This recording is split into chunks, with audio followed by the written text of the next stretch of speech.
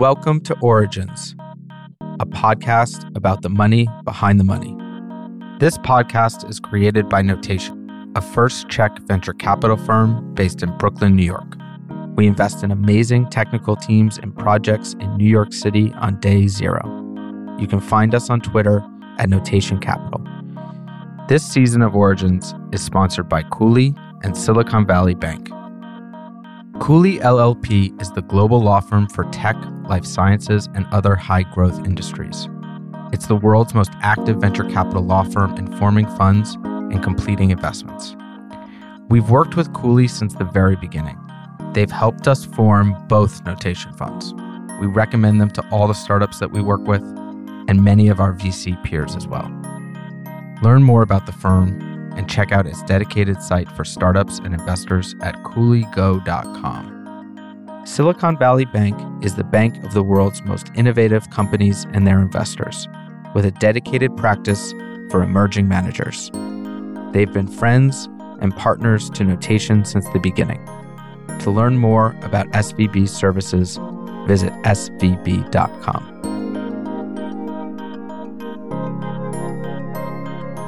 David Fauchier is the founder of Cambriel Capital. Cambriel is an investment firm based in London deploying a thesis-driven fund-to-fund strategy focused on the digital asset space. David. Yes. Thank you for doing this with us. Such a pleasure to be here. I appreciate it.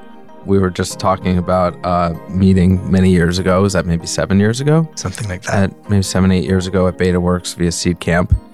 And you've come a long way.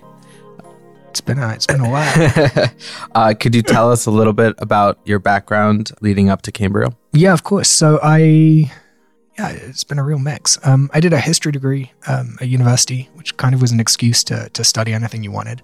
Did a lot of economic history there, especially Chinese. Got really into kind of monetary policy through that, and then started reading a lot of the kind of value investing literature. And at the same time, I was setting up a clothing business kind of by accident while at uni. Ended up doing really well, kind of through no fault of our own.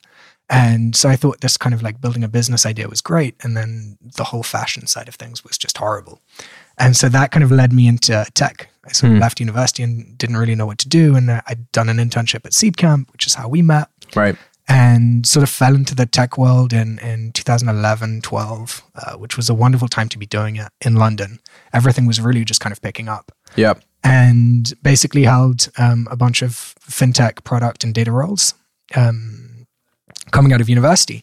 And somebody sent me the Bitcoin white paper in 2012. And so I read this thing, and for me, it's genuinely the most elegant idea I'd ever come across. And it was this wonderful sort of coming together of tech and product and data structures, and then kind of investment and monetary policy and all of these things on the other side. And kind of took a look at it and thought, this is going to be a 20, 30-year cycle, like much like what we saw with the internet. And I had a great job at the time, and I did a lot of research, a lot of reading, did some investing, but then never actually took the plunge kind of full time. And I was sort of waiting for something to happen. And then I think Ethereum basically comes out, and you abstract a lot of the complexity away. And so in 2017, we see this kind of explosion, not just in price, but the ability to build stuff in this ecosystem. And so I started thinking about what to do in crypto full time as kind of a next move into this space. And sort of through random series of coincidences starting in summer 2017, basically found myself around the end of the year really seriously thinking about a fund of funds in crypto. And I had some money from crypto investments previously, and I was just thinking about what is the best way for us to allocate this right now. How do you do that? And who's us at the time? Well, me. Just you. Yeah. And if we were going to team up and actually raise capital, outside capital, how should that capital best be managed? And so the fund of funds idea really started because I have a family background in fund of funds. And so I'd, through basically, again, coincidences, managed to meet with a bunch of very interesting hedge funds of the previous 7 or 8 years. And I was meeting with these crypto funds, and there seemed to be this really big delta in terms of competency, sophistication of the strategy, professionalism, And the kind of initial thesis was that at some point, these crypto funds are going to look like some of the best hedge funds in the world. And there's a delta right now, and they're going to converge. And would I rather try and manage my own money or give money to people like this? And I know that extremely smart people like this exist who are working obsessively on one particular strategy and are the best in the world at that. And the idea was always, do you want to compete with that, knowing the competition or knowing this competition that is going to come? Or do you want to just basically give them your money? And so I spent about 3 months, so this is from November through January of last year, talking to as many funds as I could, sort of looking and seeing if there was enough raw material in this space to actually do a fund-to-fund strategy. And what does that mean? Just like enough funds, enough different strategies? Exactly. So, if you're a fund of funds, the way you got to think about it is I can invest in 10 funds, sure. But if all of those 10 funds have the same portfolios, then there is no diversification there. Yeah.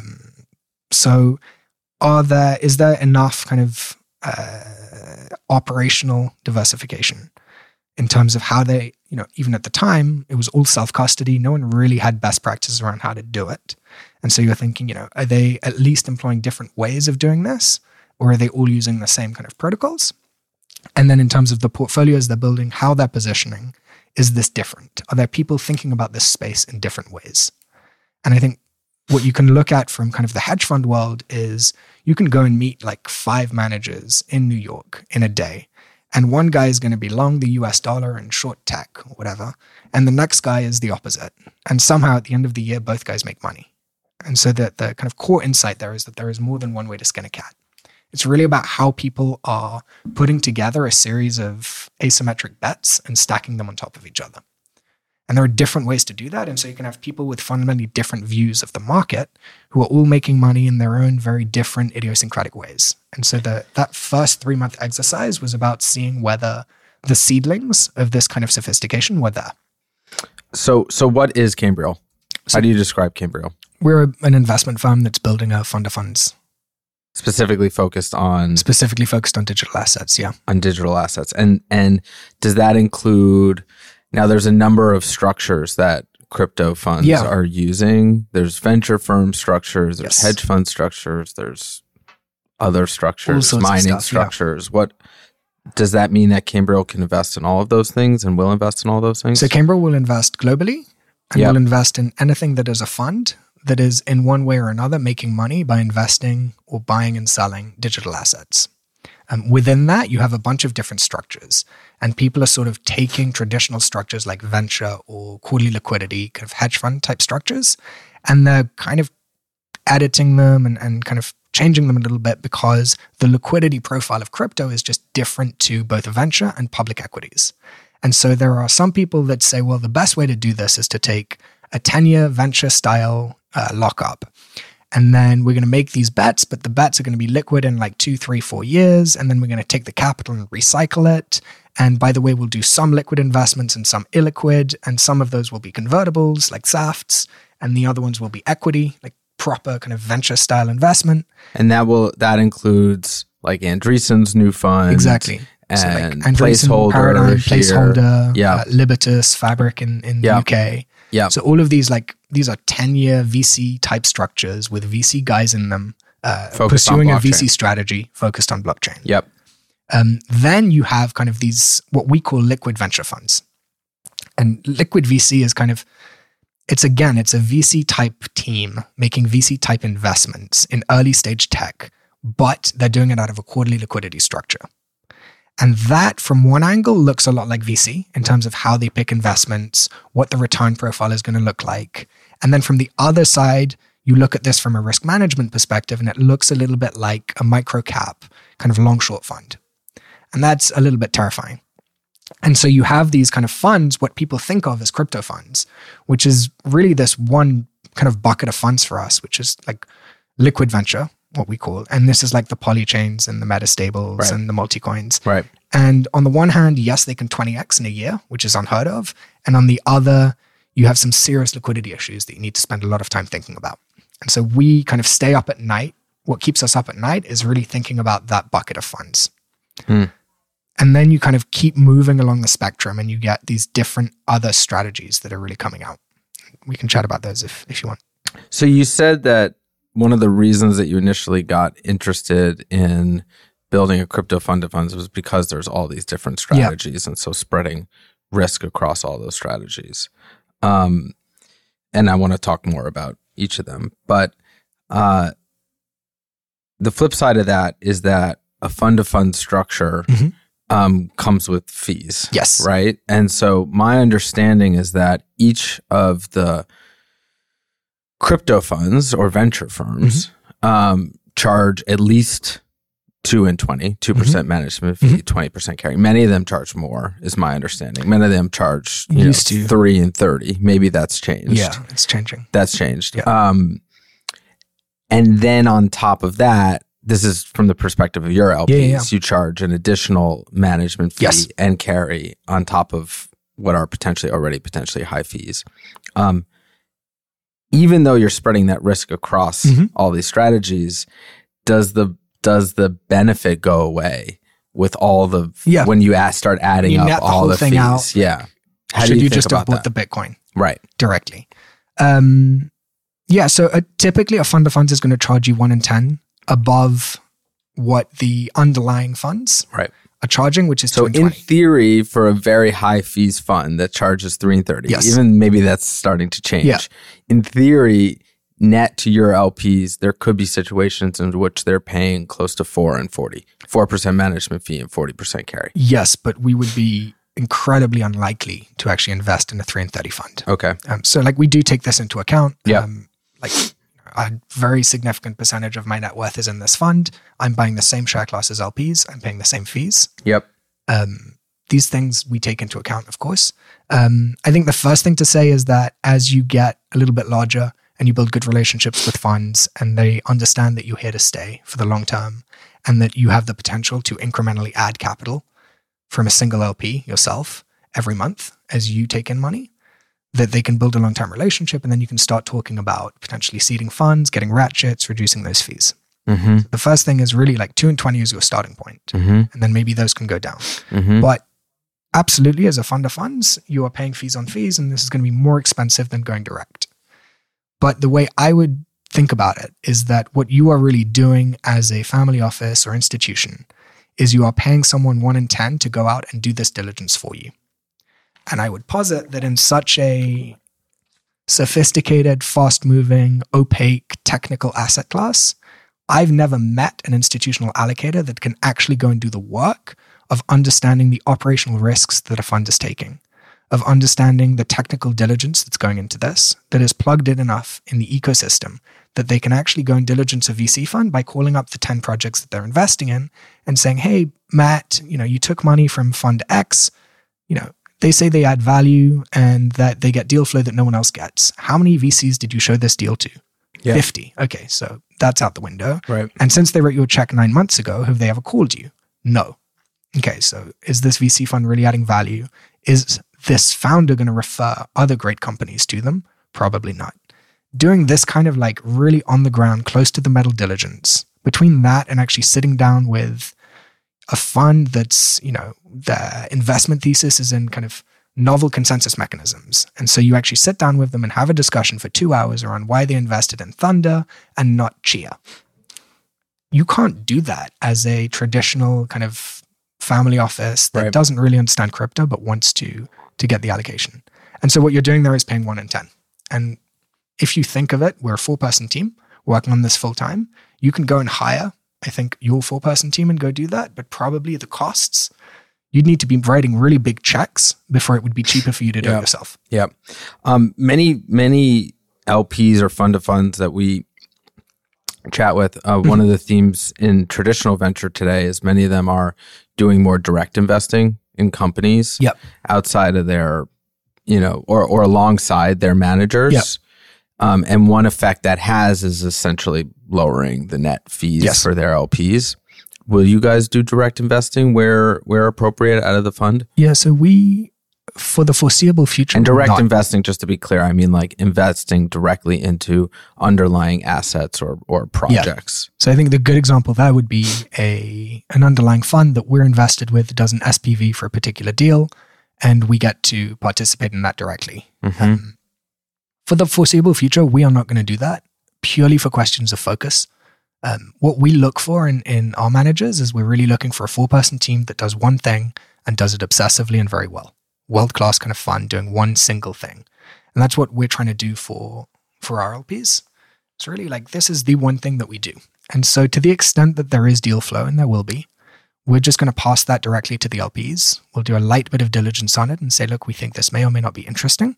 Your LPs? If it is, yeah. And so we'll basically pass deal flow onto our LPs directly and let them do it. But I don't really believe philosophically in this model of saying we both do fund-to-funds investing and direct investing. Because the underlying philosophy of a fund-to-funds is to say, I'm going to go out and find that guy that can invest better than me, that can diligence deals better than me, build a portfolio better than me, and I'm going to give him my capital to manage. Yep.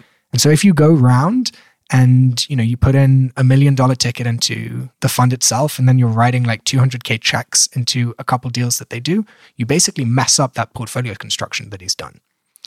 And so for us, it's really a question of focus and kind of philosophy as to why we don't. So let's talk about some of the different strategies across the crypto landscape. We talked about a couple of the different structures between, long-term VC firm structure and quarterly liquidity hedge fund structure.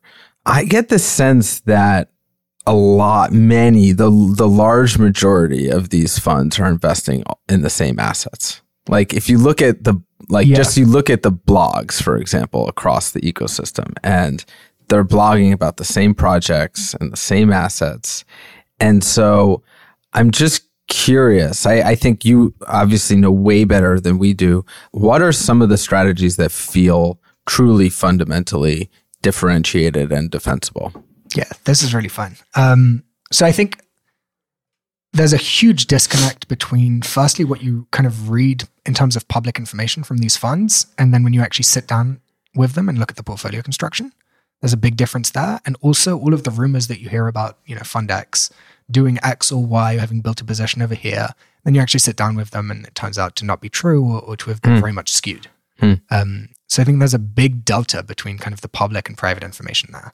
The second is people think of crypto funds as this very narrow bucket of highly directional, high beta funds that are just like investing in crypto and, buying the same top 20 assets. And then they get into some like special SAF deals and that goes liquid 6 months later and it 10Xs and this is how they're making money. Right. And that is a bucket of funds, but for us, it's basically like one of 4 buckets. And I think that kind of 4 bucket structure is going to expand as time goes on. Again, you look at the traditional hedge fund world, there's dozens of different types of strategies.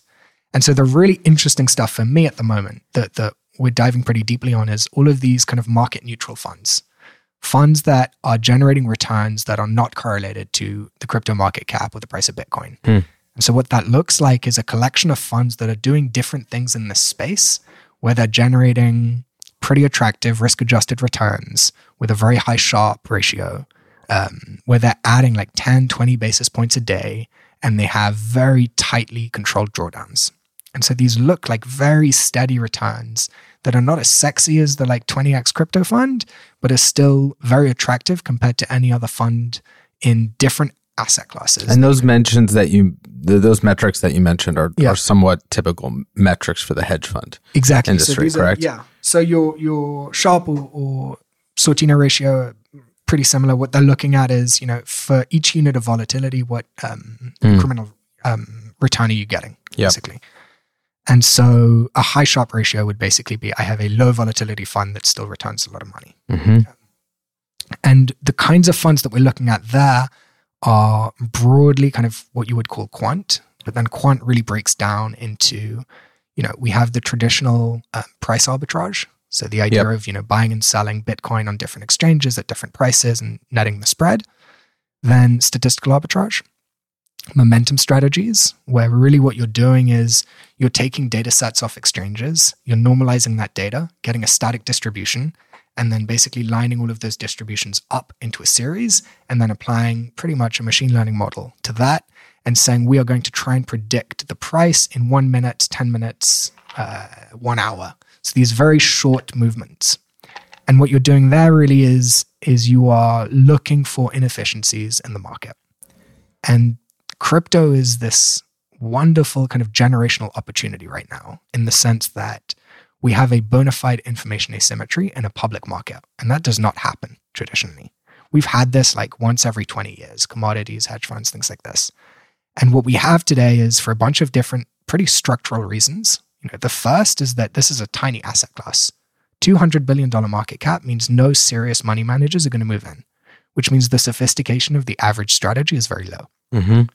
You have an asset class that's super complex and fast moving. Like, this is deep tech stuff. It's like the combination of like distributed systems, of cryptography. It's like very difficult. There's a huge time commitment for people to get into the space and start trading it. Then it's like trading 24/7 globally across a patchwork of different regulatory environments. And then it's got this crazy market narrative around it where, it's drug money and Ponzi schemes and rat poison from, Jamie Dimons and Warren Buffett's of the world saying this stuff. And so there's a huge kind of credibility issue with it and career risk, basically. And so for us, the narrative, especially over the last kind of 9 months, has really dislocated between what we're seeing happen on the ground in terms of engineering teams and products being built, and the market narrative, which is basically that crypto has collapsed. And so for all of these reasons, you have massive amounts of inefficiencies in the market. And these kind of market neutral funds, what they're doing is they are generally spinning out of traditional quant funds like Two Sigma and places like this. And they're looking at this and saying, look, we can apply the same model that we were in a very efficient equities market to the crypto market and generate very attractive risk-adjusted returns here. And it's no more difficult than that. It's just that it's new, that no one wants to touch it, that it's too small for people to really pay attention to. But so if you're a small fund that really knows what they're doing, you can do some very interesting things here. And the problem for these funds is that they're small because, on the one hand, the crypto guys look at it and say, for example, a 40% return annualized, very stable, that's boring. Like, give me the juicy, sexy stuff. Mm-hmm. And then everyone else looks at this and says, I'm sorry, you're a crypto fund. There's no way we can even let you through the door. Mm. And so they are kind of stuck in the middle of, not having enough returns or juicy enough returns for kind of like crypto cowboys to like throw some money at it. Mm. But then you can't raise from traditional allocators, especially in Europe for something like this, because they have no idea what's going on. And generalized mining is just a really good example of that. Yeah. What is generalized mining? So we're partial. You tell me. The way we think about it really is, because I think would you consider that? Would you consider some of the, whether you call it generalized mining or mining 2.0, which is mostly mining focused on the newer proof of stake networks. Yes. Would you consider that a differentiated like a strategy that could fit into a new bucket? So we've been diving pretty deeply on this for like 3 months now. Many questions remain, but maybe to start with the definition, the way we think about generalized mining is somebody providing work to networks, which is, with Bitcoin was called mining. Mm-hmm. But what you're really doing is providing work to a network in exchange for fees. Mm-hmm. And are there ways in which you can do that where you will generate attractive kind of returns on capital for the longer term, where you can build a moat around that? And so we've had, if you think of a kind of continuum between different types of consensus mechanisms, and on the far left, you have things like Bitcoin and pure kind of proof of work stuff. And there, everyone is buying the same chips. And chip production, because of how that industry works, is extremely centralized. So there's going to be 1, 2, 3 chip producers. You buy the chips from them, you plug in electricity, and you mine. And so you're going to generate returns. And I think the winners there are really going to be basically infrastructure companies. The ultimate goal there is to go and find an energy company that will pay you to consume excess electricity for them. And that's, I think, basically how you're going to win in this space. And it looks like an energy and infrastructure game. For traditional mining. For traditional kind of proof of work mining. Yeah. And then you have these new consensus mechanisms that are coming out. Proof of stake, delegated proof of stake, and then just moving outwards on that curve towards stuff like kind of layer 2, Lightning networks, running nodes, providing work to networks that is not just hashing power. And there suddenly the quality of your algorithms matter. The quality of your software matters. And what it starts to look like 5 years from now, I think, is kind of a Rentec, Renaissance Technologies, which is, a premier quant fund. What you have is 100 guys in a room basically optimizing algorithms to, provide work to networks more efficiently to generate higher returns. And at the moment, there are some wonderful funds doing this. I think, CoinFund, who are great friends with you guys. You guys have done a bunch of stuff on LivePeer that you've published. You can generate, I think in your post, you were talking about kind of 2% a day.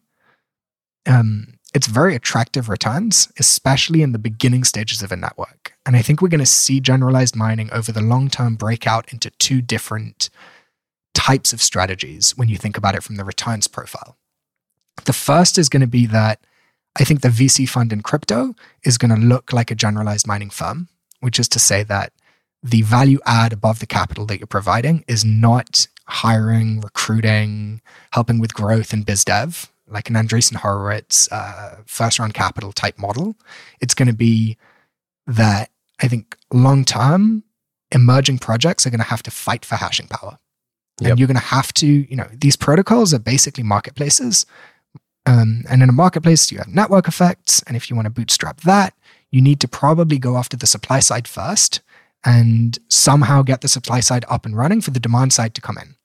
And so what we'll see, I think, is VC firms, and this is happening, but it's going to happen, I think, more and more and then become the norm, which is we're going to come in, we're going to give you, a check, your seed check, and then we're going to provide a bunch of basically hashing power, of mining to your network on day one of launch so that it's actually functioning. And we're going to bootstrap the supply side of that marketplace. And that will be the differentiator. That will be why a world-class project takes money from one VC firm over the other. And what that will look like for the VC firm is that they will, buy tokens at a particular price, and then they will earn tokens through mining at a lower price and reduce basically the investment cost for a particular position that they've built up. The other side of things, I think, is going to be firms that are able to provide work to networks and basically hedge out the exposure risk to that underlying token. So that'll look like these very stable, very liquid type returns where it's, the Rentec model of a bunch of guys in a room building algorithms, hedging out the exposure and just generating like incremental P&L every single day. So you're clearly excited about kind of like market neutral risk quant strategies. I'm excited because it's something that people don't think about. Right. They think of crypto funds and they think of like a fund that 20x last year and blew up this year. Right. So that's my question is do you think, particularly for the hedge funds, crypto hedge funds, do you think a simple long only buy some of the assets strategy works? Like in venture, I think, venture obviously is long only. You're only buying assets and you're buying them very long term. Do you think long own that same model, but in a hedge fund structure works in the crypto market? I think it's really difficult. And the reasons why people are paying 2 and 20 for that are that they don't want to take the exposure risk themselves and that they have absolutely no idea about how you would go around picking investments and then managing that portfolio. I think over time that gets arbed away. This type of information and work is going to be the first to get commoditized, I think. There's only so many, if you're managing relatively large amounts of capital, there's only so many assets that you can buy. Yep. And if you can reduce the work down to, top 20, top 50 assets, it's very difficult for a fund to say, we're going to charge you 2 and 20 for the long term. And by the way, we say we're a hedge fund, but actually we're just long only and maybe we aggressively use cash. But this is kind of long only 2 and 20. That more looks like, something like a mutual fund that should be charging 1% and no performance. Right. So it's very difficult. And I think the really interesting thing we're going to see now is that as of about 3 months ago, it's become possible for a fund to go and get significant borrow at an attractive rate for the top 10 crypto assets to short. So suddenly now, basically as of summer, you can go out and actually short these things. And so if you can do that, then suddenly a bunch of funds that have said that they're a crypto hedge fund, which kind of implies that they're hedging positions, but haven't. What they've basically done is they've been long only and then they've gone to cash when they thought the market was going down, who have these theses around, Kyle at Multicoin has been very public about, being short Litecoin. He's never been able to really express that thesis in the portfolio because you couldn't get meaningful borrow like a year ago on Litecoin at a rate of like 10%. And so there was nothing you could do about it. Yep. So today I think we're in a position, and for us, it's going to be very interesting to look at the next 6 months to see, these funds that are calling themselves hedge funds that say they can hedge out my exposure, that are going to be able to minimize drawdowns in bear markets and capture all of the upside in the bull markets. Are they actually able to do this? Can you have a, 150 gross and 20 net type exposure, which is to say like half your portfolio roughly is long, the other half is short, and you have very little net exposure to the market movements. Right. And so what you're doing there is you're betting on dispersion between two assets. So the equities world example of that is I think that Coke is a great company and Pepsi is a crappy company, and they're both valued at the same price right now. And so I'm going to go long Coke and short Pepsi. And what I'm doing is I'm not betting on where the market is going to go, whether or not there's going to be a crash. I'm betting on the fact that over the long term, Coke is going to outperform Pepsi, and I'll make money on the dispersion. That translated into crypto is only now possible. And I think the next 6 months is where we'll see funds actually prove out that they're able to do it. So, how do you think about your own portfolio construction at Cambridge? For us? Yeah. So, as in, are you going to invest in, 40 managers or 3 or 1 in each of the buckets that you described? How do you think about that? So I would describe us as kind of long-term buy and hold strategy, but for funds. So what we always tell managers is we're going to be very slow on the way in. We're really going to do our diligence. We're going to spend a lot of time with you. We need to get comfortable with you because you do not have a 10-year track record in this space. So a lot of the assessment is going to be qualitative. We need to run through your operations, your custody. There's a bunch of ODD work that we need to do. But once we do, we're really looking to invest with managers who have a very long kind of period. Ideally, they're here to be managing capital for the next 20 years. And so we're looking to find managers that we can incrementally allocate capital to for a long time to come. And as long as performance continues to do well, to really stick with them. And then in terms of the portfolio, I think the steady state is going to be between 10 to 20 funds. In terms of portfolio construction, it's very much bottoms up. What we're looking to do is to roughly spread out between these kind of directional funds that are highly volatile but are exposed to this kind of crypto theme. And on the other side, these market neutral funds. And what we'll be trying to do is basically generate an adequate rate of return in bear markets, a good rate of return in stable kind of sideways markets, and to be capturing a lot of the upside in bull markets. Yep. And then what we'll end up doing, of course, is splitting out those two strategies so that people can pick and choose what they want. How do you think about where we are in the blockchain cycle and ecosystem today? I know you kind of mentioned the public narrative is that the last year has been a disaster and Bitcoin prices are down by 70% and blockchain is dead. But I think, we both believe that at least in the private markets, there's a lot of interesting things happening. I'm just curious to understand where you think we are in the, I would say, long-term cycle of blockchain, but also maybe like short-term bear bull market cycle. Yeah, I think there's kind of two ways to answer this question. The first is, if we look at market cycles anywhere over history, what you can kind of imagine is sort of a pendulum swinging from one extreme to the other. And what happens is you are in an extremely sort of bullish extreme like November of last year, and then that starts to swing through something that becomes more normal. And I think in March, April, May, a lot of managers, a lot of people in the space were sort of relieved because the hype was kind of gone and everything seemed to be normalizing. But of course, the pendulum continued to swing. And I think we're now starting to get to a point where people are getting irrationally extreme in the other direction. As in negative. Very negative. Yeah. And it's just, I think we're not at the end of that swing yet. I think what'll happen is, and what we see in traditional markets, is that pendulum is going to continue to swing all the way to the other side. And if you think of a pendulum in physics, like there is a point at the extreme of the swing where it stops. And for that moment in time, it seems like the pendulum is just going to sit there forever at that extreme. And I think we're going to get that feeling in crypto that it's really, in November, December, this was the new thing. This was going to change the world. It was here to stay. And I think the extreme of the swing that we're in the middle of now is going to be that people will truly, deeply, firmly believe that crypto is dead. And it will seem like it will be irrevocably so. And that's, I think, when we'll have the swing the other way. And so I'm no great market timer at all. I think it's a very rare skill, if at all. But I think that we still have some way to go in terms of the narrative and the pessimism. And I think that when people describe themselves as contrarian or skeptical, especially on the skeptical side, I think you are right to be skeptical in November, December around crypto and all of these promises. But at the same time, skeptical does not mean pessimistic.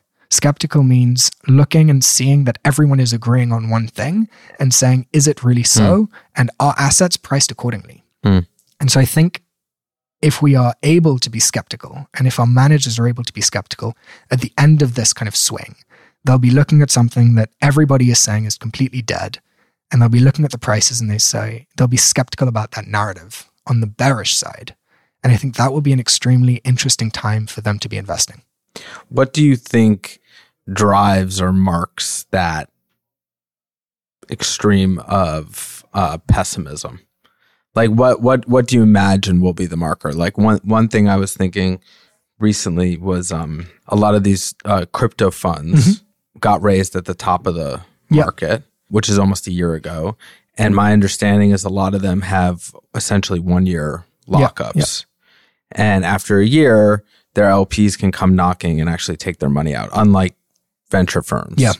So I was thinking maybe that would be, and so if enough people ask to redeem their money, those funds have to sell their assets. And all of a sudden you have, not even folks that want to be sellers into the market, but basically forced sellers. And maybe that's the final nail in the coffin, that kind of where we see the bottom. Like, are there other drivers that you think will potentially mark that crypto is dead bottom? So I think the Do you think that will happen, by the way? Do you think a lot of these funds? In traditional markets, this would be true. I think in crypto markets, it's not, because it's a retail and service provider driven market. If you add up all of the top crypto funds, if you take out the venture funds with a 10-year lock, so there's no forced selling, and you just look at the hedge funds, you've got one maximum $2 billion worth of capital that is available to sort of be forced sold because LPs are selling. And then you take that and you compare it to the miners, the projects, and all of the other sort of service providers and ecosystem players that they themselves have had forced selling forever. If you're an exchange, you hired a ton of, customer service people and you expanded stuff. If you're a project, you're spending on marketing, you're hiring, your offices, all of this stuff is paid for in USD. If you're a miner, you're buying chips in US dollars or some fiat currency. You're paying for electricity in USD. We have sustained forced selling in crypto every single month. And the amount of forced selling you could have in funds is tiny compared to that. What I think might happen is that the kind of forced selling, poor performance, we're going to have lawsuits and just screw ups and funds blowing up. And that's going to drive a market narrative, I think. And I think to the extent that what you're saying is going to play out, it'll be more because it'll drive the narrative than actually it'll be, mass forced selling of an asset. Where you really have to differentiate at that point is that you have to look on the one hand at these sort of directional funds that are making these long-term bets that are, susceptible to basically moves in the crypto market. And then a bunch of funds that are, basically going home at the end of the day with a portfolio that's 100% cash, that are extremely nimble, that are moving into positions for a minute or 7. And so these don't really care whether the market is going up or down or sideways. For some of these strategies, they're basically long volatility. So whether the fund is going up or down, what they're looking for is big moves. So and we're now in a period of very, very, very low volatility. I think as far as I can tell, like for example, I know I have I know a few people that are just crypto day traders. Yeah. Like they're not funds, they manage their own money, they just trade crypto. And a couple of them are actually thinking about going and taking jobs for the first time in a while. Seriously, because the markets are so much less volatile than they once were for a day trader, or I would imagine even for some of these quant funds, it's actually harder to make money in super low volatility environments. It really depends on the quant fund. Like one can be basically using volatility, one can be using volume. Essentially, they have a positive correlation in terms of their returns to volume. So if you think of market making, for example, that's one. And then price arb would be the other. Like you're really looking at dispersions of assets. Volatility is an interesting measure because it totally depends on the time frame. So you can have an asset that, between, T0 and T10 goes basically sideways and doesn't move. Like it starts at 1, it ends at 1. But in between, T1, 2, 3, 4, Tn, you are going up to 20, down minus 20, et cetera, et cetera. And so you can have these oscillations in between that time. And so if we look at volatility on a very short time horizon, you've still got quite a lot of it. Longer time horizon, the kind of thing that a day trader would be looking at, because a human can actually respond in these kinds of times. So it's like 1 hour, 1 day type windows. Yes, volatility has come down a lot. But what happens in bear markets pretty much always is that you get assets start to correlate a lot, dispersion goes down, and they all sort of trend downwards together.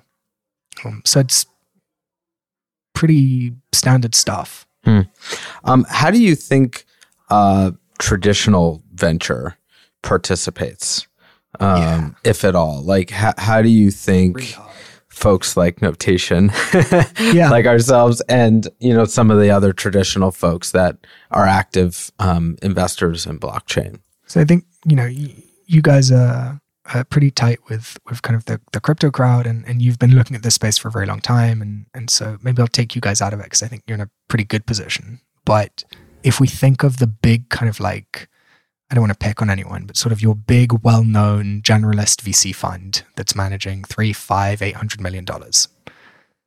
What's happening there? Outside of maybe some of the traditional VC firms that have like USV or Andreessen that have built kind of dedicated expertise around it. So some of them have built dedicated expertise. Are we excluding them? Yeah, so I think, well, maybe to speak kind of more broadly, what's happened is that some of them have gotten into this space early. And, USV and Andreessen, which has basically just been Chris Dixon over there, but the USV team really has been pushing on this narrative around, this really fits into their wheelhouse. It's decentralized, it's marketplaces, it's protocols. This is stuff they've always done. They've been speaking about this for years.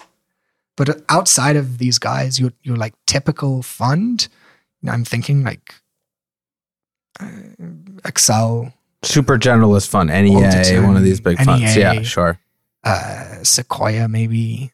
What you have is like there's a partner or a guy or girl there that, has for one reason or another either gotten into crypto themselves, or they've been told, tapped on the shoulder and said, hey, can you, go look at this crypto thing and tell us. And they find themselves in a position where they are trying to invest in a world that is very much at the edge and doesn't know who NEA is or doesn't care. And they are going in, they need to learn, they need to network, they need to meet the teams, they need to build up a brand, again, from scratch. And at the same time, they need to educate upwards to their partners around what crypto is and why this random protocol over there where we have no governance, we don't get to dictate any of the terms. And, it's just a very, very different offering. Yeah. So they're educating upwards at the same time as they're trying to build out their network, learn about the space, because they didn't know anything about it 6 months before, and then find teams and get them to accept their capital. And so it's just a very difficult space where I think a lot of funds have looked at it and said, either, option one, we have to participate because, we need our returns to be in line with basically a benchmark. And so we have to get some exposure to this in case it really blows up. On the other hand, you have a bunch of people that are saying, we have a $500 million fund. We can't allocate meaningfully to this space versus the amount of work that's going to be required for us to do it properly. And so I think people are getting dragged into sort of sanitized deals like Telegram. And, Telegram was really a Kick 2.0. Yeah. The Kick deal happened a year and a bit ago. Yeah. And it was the first thing that a traditional VC could look at and invest in without getting fired. And Telegram was kind of a repeat of that. And I think we have some of these kind of traditional companies playing in the blockchain space, maybe providing data on like underlying blockchains and doing analysis, who are just raising at some incredible valuations for a business that it's very unclear to me why that doesn't get commoditized over time. The reason why they're raising is it's a sanitary type investment you can make. But that does seem like a maybe how traditional venture, even in the traditional venture outside of maybe firms that you would consider well-versed in blockchain, participates in that they just invest in traditional companies building products and services around blockchain. So that could include exchanges and custody and security products and analytics and data, like you mentioned. So maybe that's ultimately how they participate. Yes, but I think the issue is that a lot of these businesses you're describing, I think exchanges have done super well. Great. But it's very much retail driven. You look at wallets, like hardware wallets, totally dependent, those cash flows, on retail adoption. People buy a hardware wallet for $80 and then they never buy one again. And so what you're looking for is incremental retail investors coming into the space. It's extremely exposed to fluctuations there. There's a lot of these businesses that for one reason or another are either very vulnerable and non-steady cash flows, or probably going to get commoditized, I think, over the next few years. And so it's difficult to find businesses that venture companies that kind of venture funds like to invest in. Things with, strong data network effects, things like this, where they can invest at a high valuation and exit at a really high valuation. It seems like, custody the playbook has been written. Like, we know what custody is going to look like for crypto. It's going to look like Northern Trust. Yeah. People are going to Fidelity, stuff like this. Yeah. It's just a really tough space to play in. Yeah.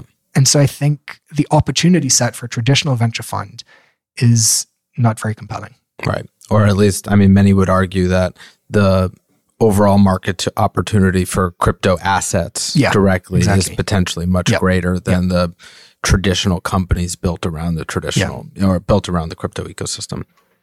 What type of LP would be interested in a crypto fund of funds? Yeah. So I think at the moment, the people that are interested in this are those that kind of intuitively understand that this is a very difficult space to navigate, to understand, to underwrite. There's a lot of kind of domain-specific due diligence that needs to be done. And the kinds of people that are interested in a fund of funds are the ones that kind of intuitively understand that they're not in a position to do this themselves. And so they've generally decided that they would like to get some sort of exposure to the space, that they're interested, that they'd like to learn more, to write a first ticket. But they don't feel comfortable taking on those risks themselves. So we did recently see some reports that some of the very traditional folks like Yale and I forget who else, but some of the really traditional Harvard, institutional LP world is now starting to invest in these funds. Yeah. How do you think about that as it relates to Cambrils? So I think growth? It's wonderful to see endowments doing this. I think endowments in the kind of institutional space are generally the first to move, especially US endowments. And what we've seen basically is institutional capital flow into funds where they've already invested in that manager before. And so the funds that have been able to raise from people like this really is, Chris Dixon, who we've invested in with Andreessen Horowitz in his last two funds, is now doing a crypto fund. Let's write him a check. Matt Huang from Sequoia. We know Sequoia. We've invested in Sequoia. He's now doing Paradigm. Let's write them a check. Yep. It's not a small or even large fund that they've never invested in before, coming in and, as good as they may be, sort of announcing themselves to the institutional world who didn't know about them 6 months ago, and then Yale writing them a big check. That makes sense. I think the first step is like writing checks to VCs where we've already written that manager a check before. Yep. And it will then flow from that to the, I think, new crop of excellent managers that are out there. That are maybe more come from the crypto world rather than necessarily the traditional venture world. Yep. Okay. Last question. I'm just curious, as we do think about maybe the longer term cycle, 3, 5, 10 years out, I'm just curious. I mean, obviously, I imagine you're quite bullish given the fact that you're building a crypto fund of funds in the space. Where do you imagine we are, and maybe what are some of the things that you're most excited about as we look a little bit farther out, maybe 3, 5, 7 years? So fundamentally, the way that we think about this space is that, these cryptocurrencies aren't currencies at all, they're protocols. A protocol is basically a set of rules that allows participants or nodes to speak to each other, to communicate. And if you think of a crypto network or a cryptographically enabled protocol, whatever you want to call these things, what they basically are is a set of rules that's enforced using a branch of maths called cryptography that allows people who do not know each other and do not trust each other to coordinate work. So if you think of Bitcoin, what you basically have is, as a user of Bitcoin, I would like there to be a ledger on which I can hold a balance, and I would like to be able to transfer that balance to someone else, and I would like this whole ledger to be protected. All of that takes work. That work is provided by miners. And so I pay transaction fees to miners who supply the work of doing that. And you can take that kind of basic example and put it onto Ethereum, which is a nice, easy one to think about. I'm paying for computation, and miners are basically running the computations for me. And there's a cryptographically enabled protocol on top that basically enforces the payment of incentive fees from one party to another. And you can keep going and think of something like Filecoin, which allows me to store files on your phone and you to earn fees for storing my files. And again, cryptography is used to prove that you are in fact storing my files over time, et cetera, et cetera. And so what we have when we zoom out is something that looks like a generalizable mechanism for the coordination of work between humans and or machines. And this, I think, should be thought of in the lineage of like the corporation and free markets rather than anything else. What we have is a very generalizable architecture to coordinate work. And so when I zoom out and think about this on a 10-year time horizon, I'm really thinking about, is this architecture interesting? Does it allow people to do things much more cheaply?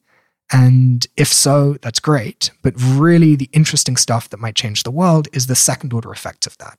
So great, we can use cryptographic protocols like Dharma to reduce, to increase transparency and reduce fees for issuing credit on the blockchain. What's more interesting than that, though, is not the cost savings. It's not cutting out the middleman. It's saying, if I can reduce costs by 10x and increase transparency to basically, 100%, that allows or enables a bunch of second order new use cases that were not possible before. And that, I think, is where we're going to see businesses being built in crypto in the long term. The really interesting ones will be stuff that's crypto native, that wasn't possible without this. And so we're pretty bullish basically on this fundamental architecture type, enabling different things in the world, and just very excited to see what companies build. David, thank you for taking the time. Thanks a lot. We really appreciate it. Fun. And all the best with Cambrio. Cheers. This podcast was created by Nick Churls and Alex Lines, partners at Notation Capital. Notation is a first check venture capital firm in New York. We work with technical founding teams in the trenches from day zero. You can find us on Twitter at Notation Capital. Thanks to Cooley for sponsoring this episode. Cooley LLP is the global law firm for tech, life sciences, and other high-growth industries. It is the world's most active venture capital law firm in forming funds and completing investments. At Notation, we love working with Cooley and recommend them to all the companies we work with. Learn more about the firm at Cooley.com and check out its dedicated site for startups and investors, CooleyGo.com. We'd also like to thank Silicon Valley Bank. SVB is the bank of the world's most innovative companies and their investors. Their experts help innovators, enterprises, and investors move their bold ideas forward. Tap into the experience and connections of the SVB team for advice on strategic, operational, and tactical issues and limited partner insights. Silicon Valley Bank is a member of the FDIC. If you like this episode, please share and remember to tag it with the hashtag OpenLP. We'd also like to thank Ben Glawe, who is our amazing audio engineer. You should work with him. You can find Ben on Twitter at visible_sound.